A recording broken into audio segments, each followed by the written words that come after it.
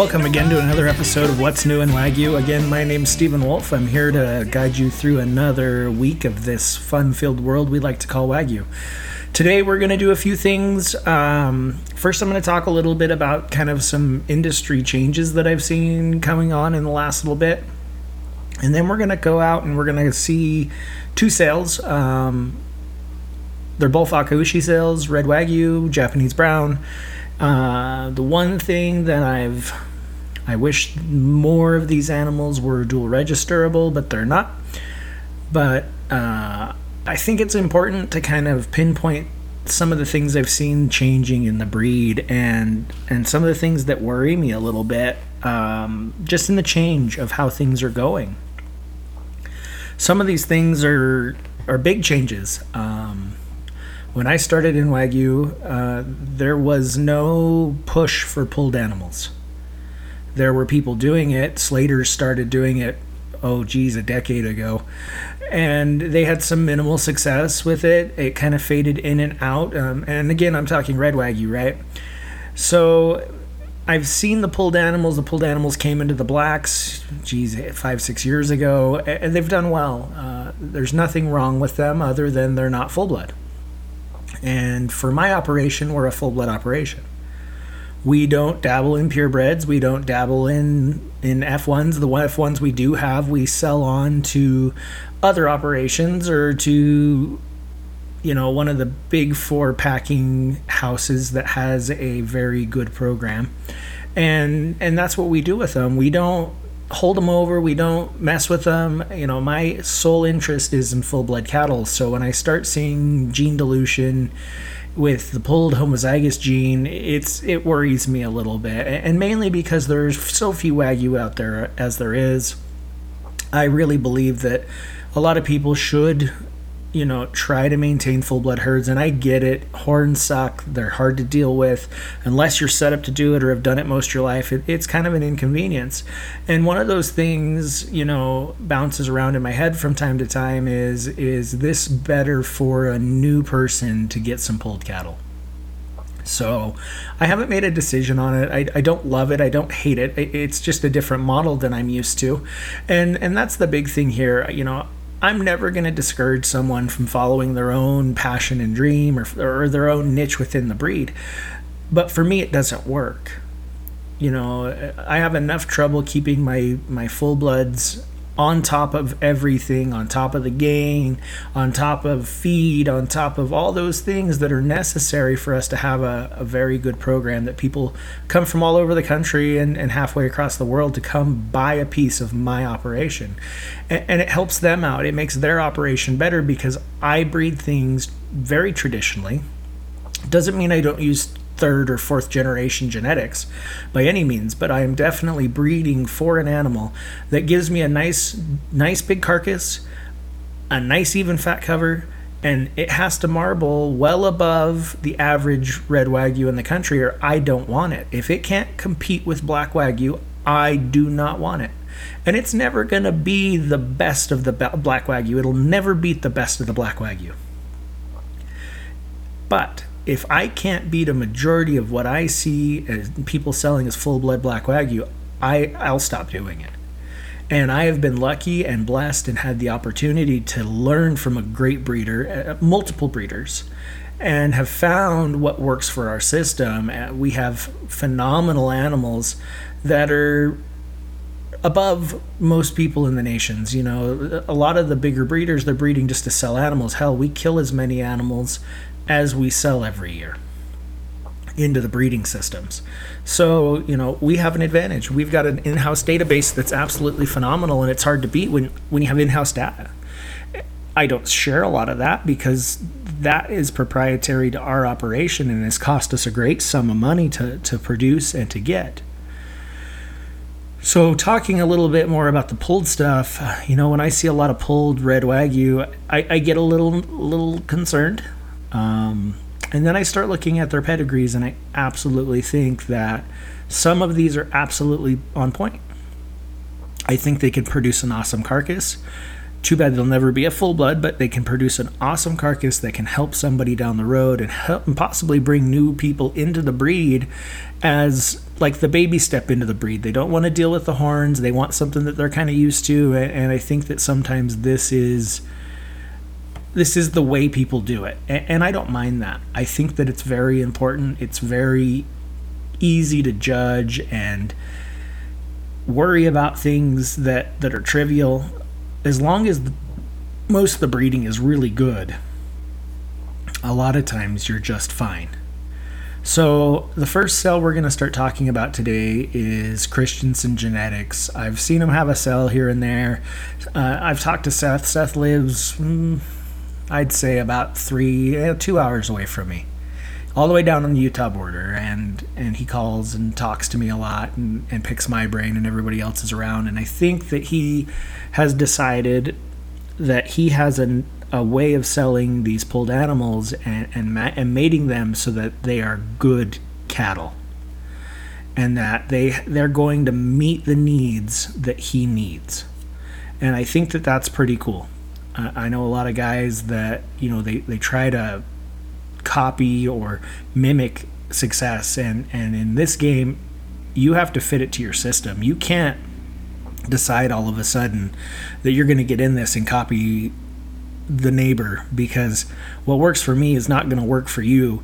What works for me doesn't work for Seth, because even that 2 hour drive, there's a mountain range, 2 mountain ranges, and then he has that Nevada plateau or the Utah plateau to worry about that draws in that heat and inversions, and it's just a different climate. So we're going to start off with his lot 1.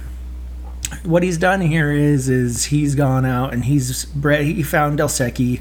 A lot of people, when they go to this style of bull, the first bull they seem to be attracted to is Del Secchi, and I think that, by and large, he's a good-looking bull. I haven't seen a ton of his calves because it's just not the realm I'm in, but his breeding's well enough that he should marble well.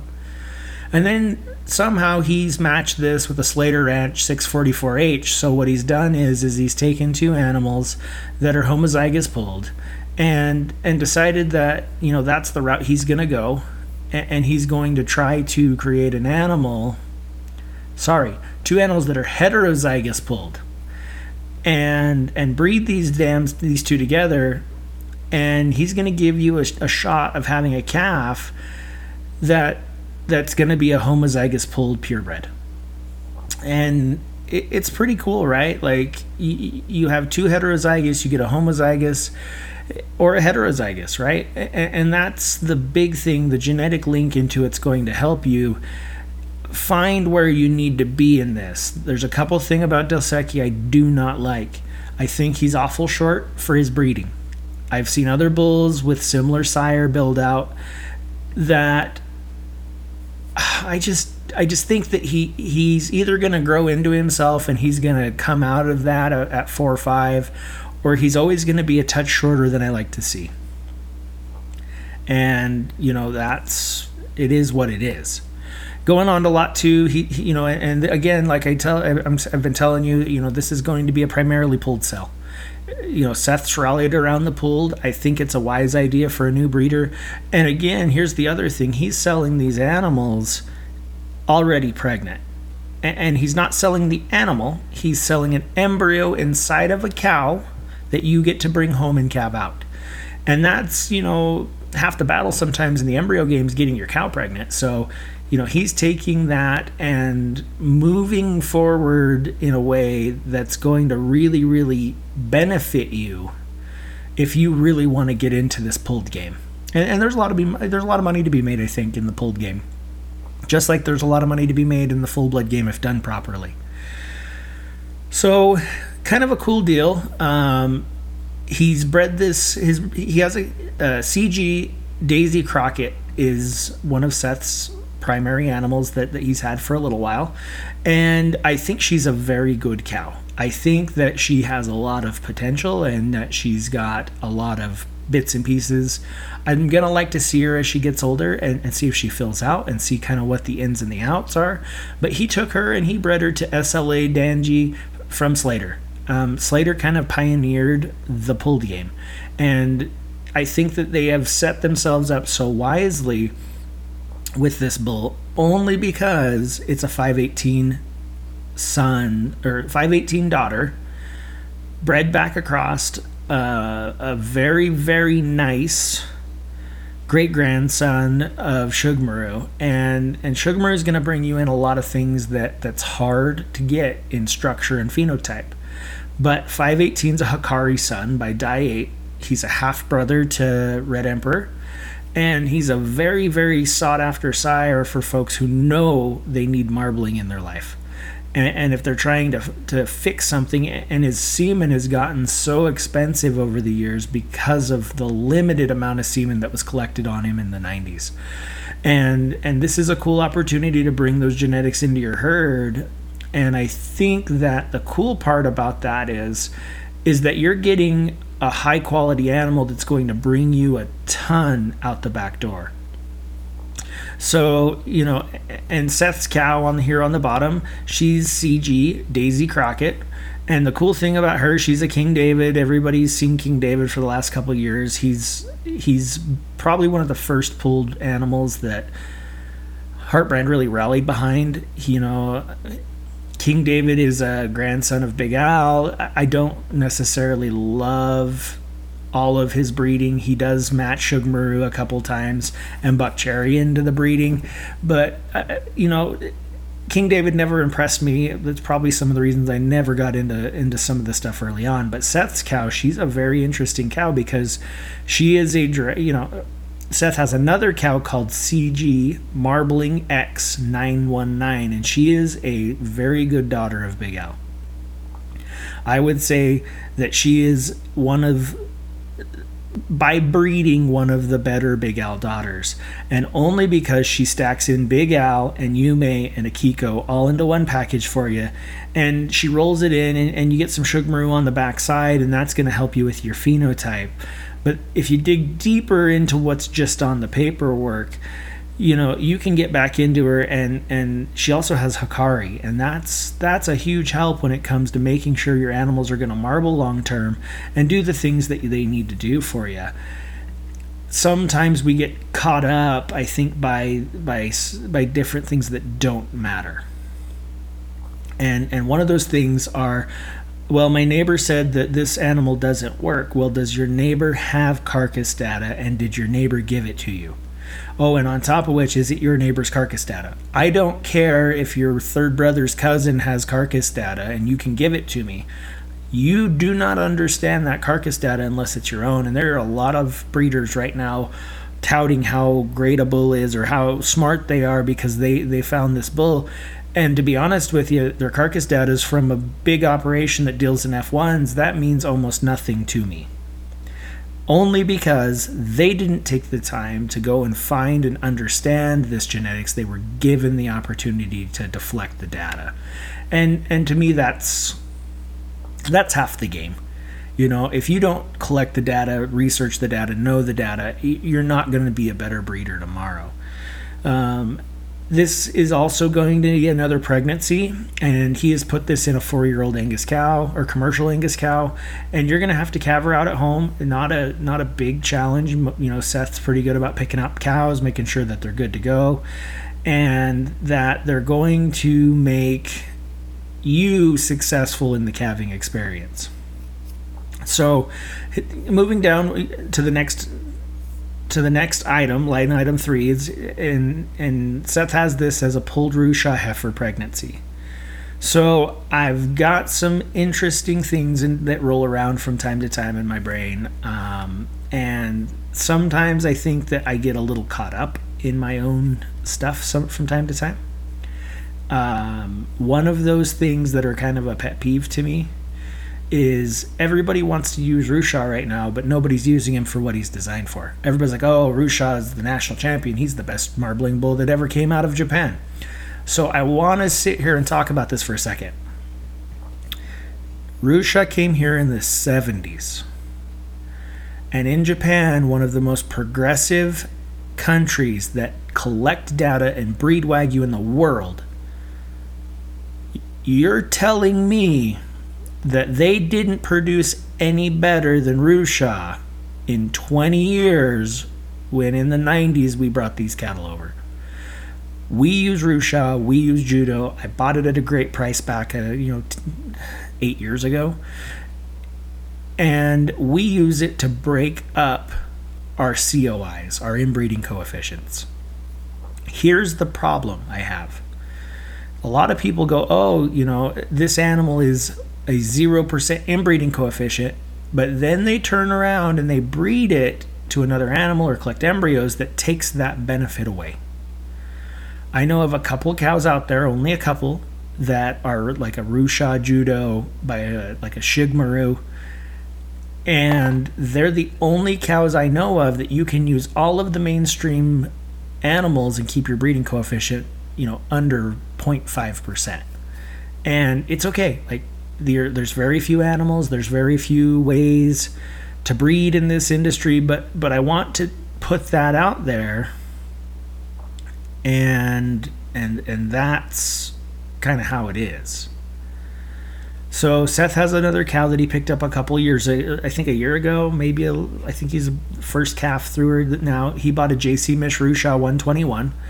Don't mistake her as being part of the JC Russia 7592 family. She actually has the same sire but a different dam. I actually like this dam a little better than the JC Russia 75s and 92s and Russia 2s because it has Hikari, and what they've done is they've brought the best marbling of the bulls that came in the 90s and mixed it with Russia.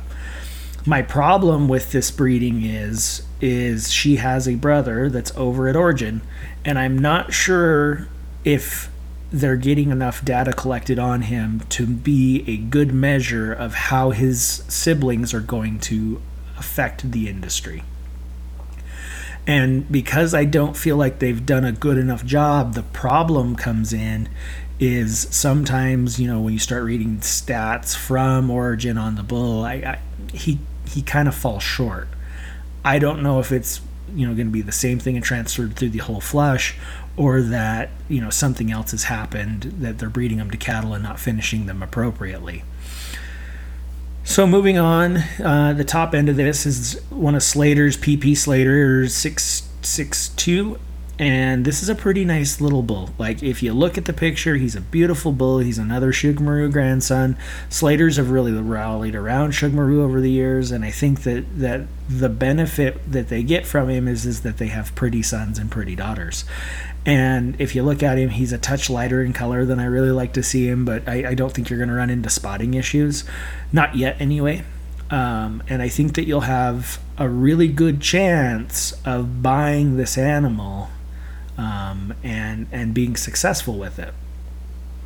The big thing is again, these are all female pregnancies, and Seth's giving you a due date, so that's huge. Like, if I was really looking into getting into the homozygous pulled and the heterozygous pulled animals, this is another way to maximize that. And then we go on to the next lot. The next lot's lot 4, and again, they're using his Davy Crockett daughter, or female, sorry, his Davy Crockett female, back onto another nice Slater bull. And the cool thing about this is Slater's really done a good job with this bull being as young as he is. Again, he's a 518 grandson. So he's got Hikari, he's got all the big names that everybody wants, and he's pulled. The one problem is he does have Tamaru in this system, and Tamaru hurts your marbling a little bit, but he's going to give you some frame and size and depth. And when you look at the picture, you can see he does. He has frame, he has size, he has depth, he has a nice small head. I feel like he's going to make somebody a lot of money long term, and there's a lot to do that make this a very good meeting, and I think that a very good long term for someone if they were to buy it, calve it out, and use it in their system. The cool thing here is when you bring this animal out, I think you're going to benefit from his structure and from his depth. And that's huge, right? I think that when you start talking about those things, structure and depth, that's a lot of stuff that we forget, and it shouldn't be. It should be one of those things that we be very mindful of. Moving on to lot 5, Seth's got a really, really nice mating here. And the weird thing about this one is I hadn't heard of the sire until I started looking at the catalog. And for me, when I see things that I don't see, it's interesting to me, right? Again, he's using his JC Miss Rusha 121, and he's bred it across a bull called Mr. Clean from Heartbrand. The first thing I did when I looked at this pedigree is I saw that, it had a lot of names, and they were evenly distributed amongst them. This breeding has Shugmaru 4 or 5 times in it. It's got, Big Al 2 times in it. But the thing that really interested me about the whole situation is that when I got down to the female side, there were some animals I'd never even heard of, like Pine Island. I had to look that animal up and try to figure out where it came from. And that's what's fun to me. I love seeing new genetics that I haven't seen because it keeps me on my toes, right? A lot of people are buying into Rusha right now because it's hot. The semen's getting ridiculously priced. This is a good opportunity to get a grandson of his on a very good set of animals that I don't think that you're going to have many problems with. Now, this is the part that I really like. Seth's gone out and he's done some full-blood breeding. And in lot 6, he took Big Al and he mixed it with JC Rusha 121, and I think that this is going to be an interesting deal. This pregnancy is going to stack 2 interesting breedings. I am not a huge Big Al fan. I do have a Big Al son, but only because his mom is JVP 30E, and she was just such a phenomenal female that I figured it would counteract the problems that I was seeing with Big Al in a lot of herds. The problem with Big Al is he's so deep through the chest that he does not produce an even cover on his offspring once they go to the feedlot. I think you can overcome that with a few things. One of them is breeding to Rusha, and that's what this is. And what they've done is Heartbrand's rallied around Big Al. I'm not sure why they chose that bull. Of all the bulls when they bought the property to choose, that was the one they did. And there's been a lot of Big Al sons, and I think that they're very productive and very successful. They're not as productive in the way I like to have productivity, but I think that they do a good job 80% of the time. And this is a very good opportunity for you to own a pregnancy from Big Al over a Rusha daughter. And the cool part is now you're stacking die 10. You're stacking die 10 through Big Al and through JC Rusha 121 because of Hikari. And by doing that, you're going to offer yourself the opportunity to have an animal that will produce quality meat and give you good carcass structured. We've rolled back into another pulled bull.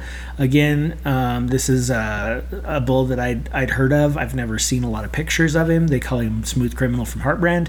I think that he's a good bull. I think that the interesting thing about him is that he is a lot younger than a lot of the bulls I've seen around, and there's not a lot of data on him. Again, he's very heavily bred into King David, and then Heartbrand 15/16, which was also another bull at the same time King David was around.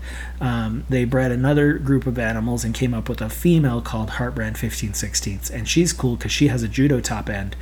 And if you read a lot of the early data and stats and some of the early research when they did the first 2 red animals, the first 2 black animals, judo actually was the highest marbling of all of them. They did have a plus or minus 30, and Michifuku because of that beat out judo, but for red animals, he's still probably one of the better red animals. The problem is most people don't know how to use him, for one, and 2, they don't like his head shape, and I don't blame them. I find that judo animals have a very certain head shape, and I don't mind it, so I don't worry about it. He's bred this Smooth Criminal, the 7662 from Heartbrand. I think that she's a pretty dang good cow. She's phenotypically correct, and and she looks like she's built in a way to take care of the next generation in milking quality and that. The interesting thing, if you start looking at them, this female is very traditionally bred heartbred. They used Big Al a ton in her pedigree, and they used Joe's in this pedigree, so you're getting some Shugmaru in there. So there's a lot of opportunity to get a lot of big name bulls all at once in this breeding. And that's the hard part I find sometimes, is finding consistency in breeding. So Seth's giving you an opportunity to calve out a cow and have a good start and be able to do it at an affordable price, because I'm going to tell you right now, you're not going to be able to pay for these. You might be able to pick them up for $7 to $10,000 here today. You're going to be spending twice that, possibly twice that, once they're born and on the ground and going. We move on to the next lot, Lot A. It's very similarly bred to an earlier lot, and you have to have multiple lots in these. You collect a bunch of semen, you collect a bunch of embryos, and then you put them all together, and everything works out, right? So then you move down to the next lot, which is lot number 9, and lot number 9's another rerun lot. He has it earlier in the sale. I think that there's a lot of benefit to these Slater bulls. I've always liked Slater Cattle Company. I think they've done a really good job. The one thing that I do worry about from time to time with Slater is that they're just so heavily bred in Shugmaru and Tamaru, and as long as the female side looks good, you're going to hit a home run. Slater does have a great reputation and the great ability to make things work. When we move on to lot 10, he's touting another, how this is another way to get Rusha, and Rusha in a homozygous pulled Akaushi genetic way. And that's hard, right? It's hard to get these things. This bull calf, he's saying that he knows it's going to be a bull calf, and that he guarantees that that it's going to at least be homozygous pulled and blended calving ease with muscle and growth. Anytime you influx any of these older bulls, especially Rusha and Judo, you really drop your calving issues down to almost nothing. And you lose some big gain, right? Like the top end's never going to be as good, but you don't lose out on some of the little things that matter. And that's huge. The next two are Del Sec. He's got a Del Secchi's coming up again on top of the same Rusha, JC Rusha cow, and then he hits Del Secchi's up again with CG Marble X919. I really like this cow. I think that she has a lot of potential and a lot of room to go, being a Big Al daughter, and coming back on top of Del Secchi's isn't a terrible thing. I hope that he gets everything he wants out of these, because really the bull was sold at such a high value. I hope that he really, really does a good job in making sure that the semen and the embryos turn out exactly like they want, because I feel like people have injected a ton of money into these animals trying to prove these animals are great animals, and I think that they have a good opportunity. But we'll know once the carcass data starts hitting the rails. And we move on to the next pregnancy that he has, and he's got a full brother to the bull Davy Crockett that he sells semen on. I think that Davy Crockett could be a pretty good bull long term. He's got the right breeding for it. I think that long term tells a lot about these bulls. Davy Crockett and this bull, they both have the ability to make big moves in the industry, but somebody's got to be out there to prove them. Somebody's got to use them. And when you start mixing King David and you throw in Big Al and Shugmaru on the backside, you're going to have animals that should look okay and take care of things down the road. He's brought back another Mr. Clean. He bred that back to his JC Miss Rusha 121. I think for as old a cow as she is, she's really done a lot for the industry, and she's really going to help him long term. Again, and then we fall down to his next group of animals, or animal, and that's lot 16. He's taken the Sandband 662 and brought it back across that Miss JC Rusha animal, and I think that, you know, if I was going to pick one of these lots to buy, I would probably buy lot 17. You know, the female is very nice. I think that she's phenotypically okay. I think she's short through the back, and that's the only thing I don't like about this female. But I think with Smooth Criminal, I think you're gonna get an animal that can pack on some meat. You're gonna knock them horns off, and you're gonna do a lot of things that make sense long term if you're trying to start out and you don't have a lot of room or knowledge or want to deal with horns. You know, and that's huge, right? There's a lot to be said by being able to learn on an animal that gives you a potential to make some money. So when we go on to lot 18, he's got a little bit different here. The cow's 6306J. He picked that cow up not too long ago, I believe, and I think that the cow, she's got some potential. The big potential here is, again, you're removing horns with Mr. Clean. You're not having to deal with those horns, and I think you'll get a decent carcass outcome from it. Again, the next lot's a 662 lot number 16. Sorry, and that's a good deal. Sorry, I got off a little bit.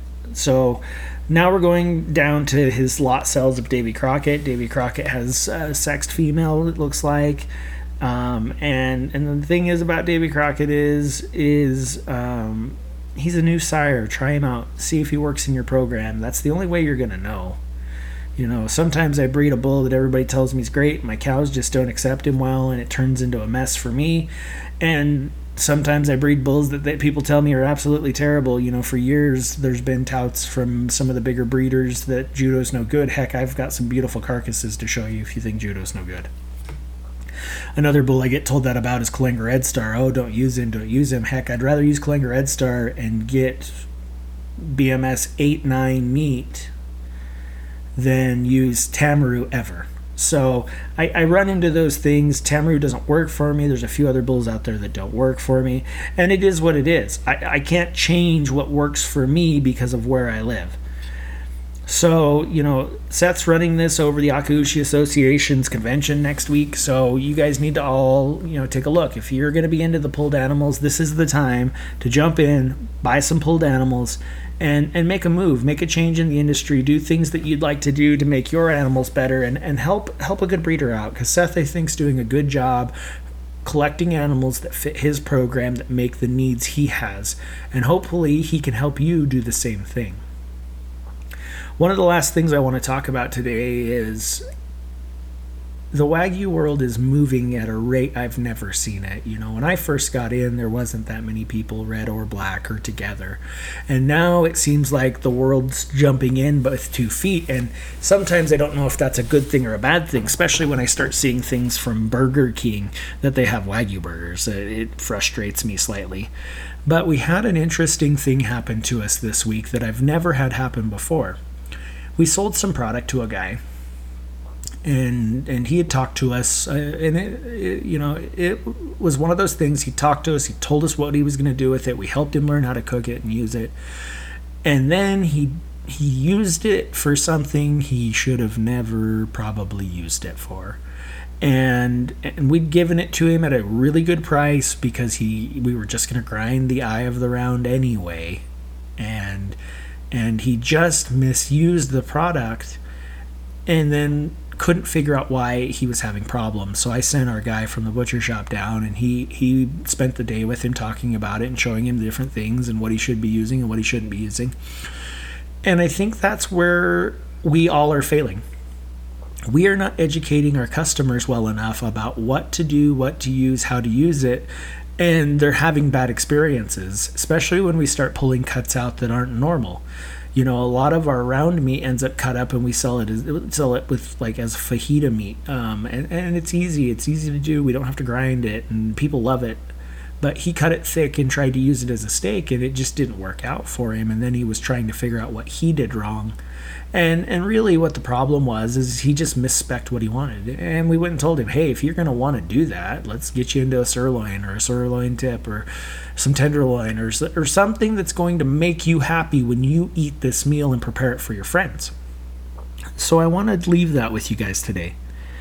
I want you guys to take a step back and think about this as an end game. If you're selling these animals, or you're selling meat to people, or you're selling animals for breeding, and somebody comes up to you and goes, what's your favorite thing about Wagyu? And you go, oh, it tastes so good. Make sure that you educate them a little bit. Make sure that they know that they can't take an eye of a round, cut it into steaks, and expect it to be as good as ribeyes, or tenderloins, or New Yorks, or sirloins, or picanhas, or culottes, or whatever or brisket cut, right? Like it just isn't going to be the same, and we need to be able to inform everybody that even with Wagyu, there's proper cooking practices, and we need to follow them. We need to use the meat for what it's designed to be used for, based on locomotion muscle. And that's been the hardest thing I've learned this week, and sometimes I learn lessons hard, and I did.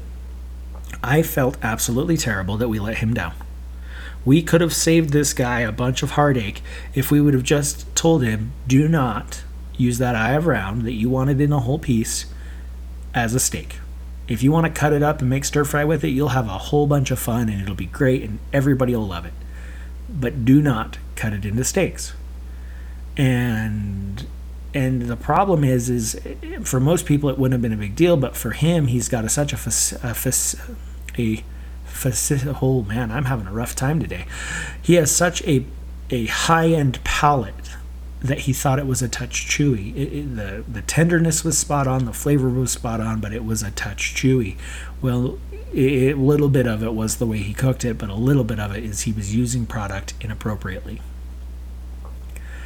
I'm going to leave you with that today, and I hope you guys have a great rest of your week. I had a great Memorial Day weekend off in the rain, and we got some rain in Idaho, so we desperately needed that. And let's start thinking about what we're going to talk about next.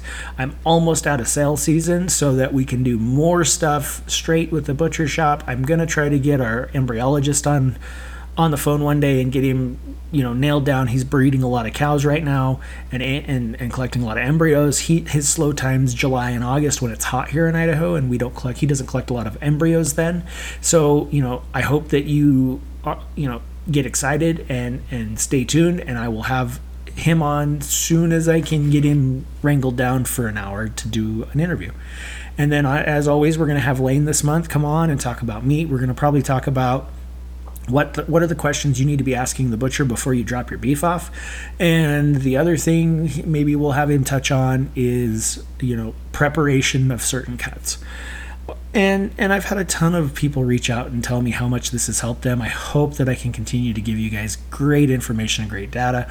I plan to have Colby on in a week or two, and we're going to go over, the pitfalls of what we all thought we were getting into, or what we wish we would have known before we started in the Wagyu game. And I think that's going to be a fun segment. Later on, we're also going to start talking about bulls. I'm going to start picking the bulls out and giving honest feedback from bulls that we've used based on carcass data that we've collected, and we've got a bunch of carcass data, so I've got a lot of good options and a lot of good things to talk about coming up in the next episodes. So I'd like to thank you very much for staying with us and being a weekly subscriber and tuning into us, and I hope you guys have a great rest of your weekend, and we feel so blessed that you spend time with us every week. And have a great evening, and do what you know how to do, and make your ranch the best that it can be.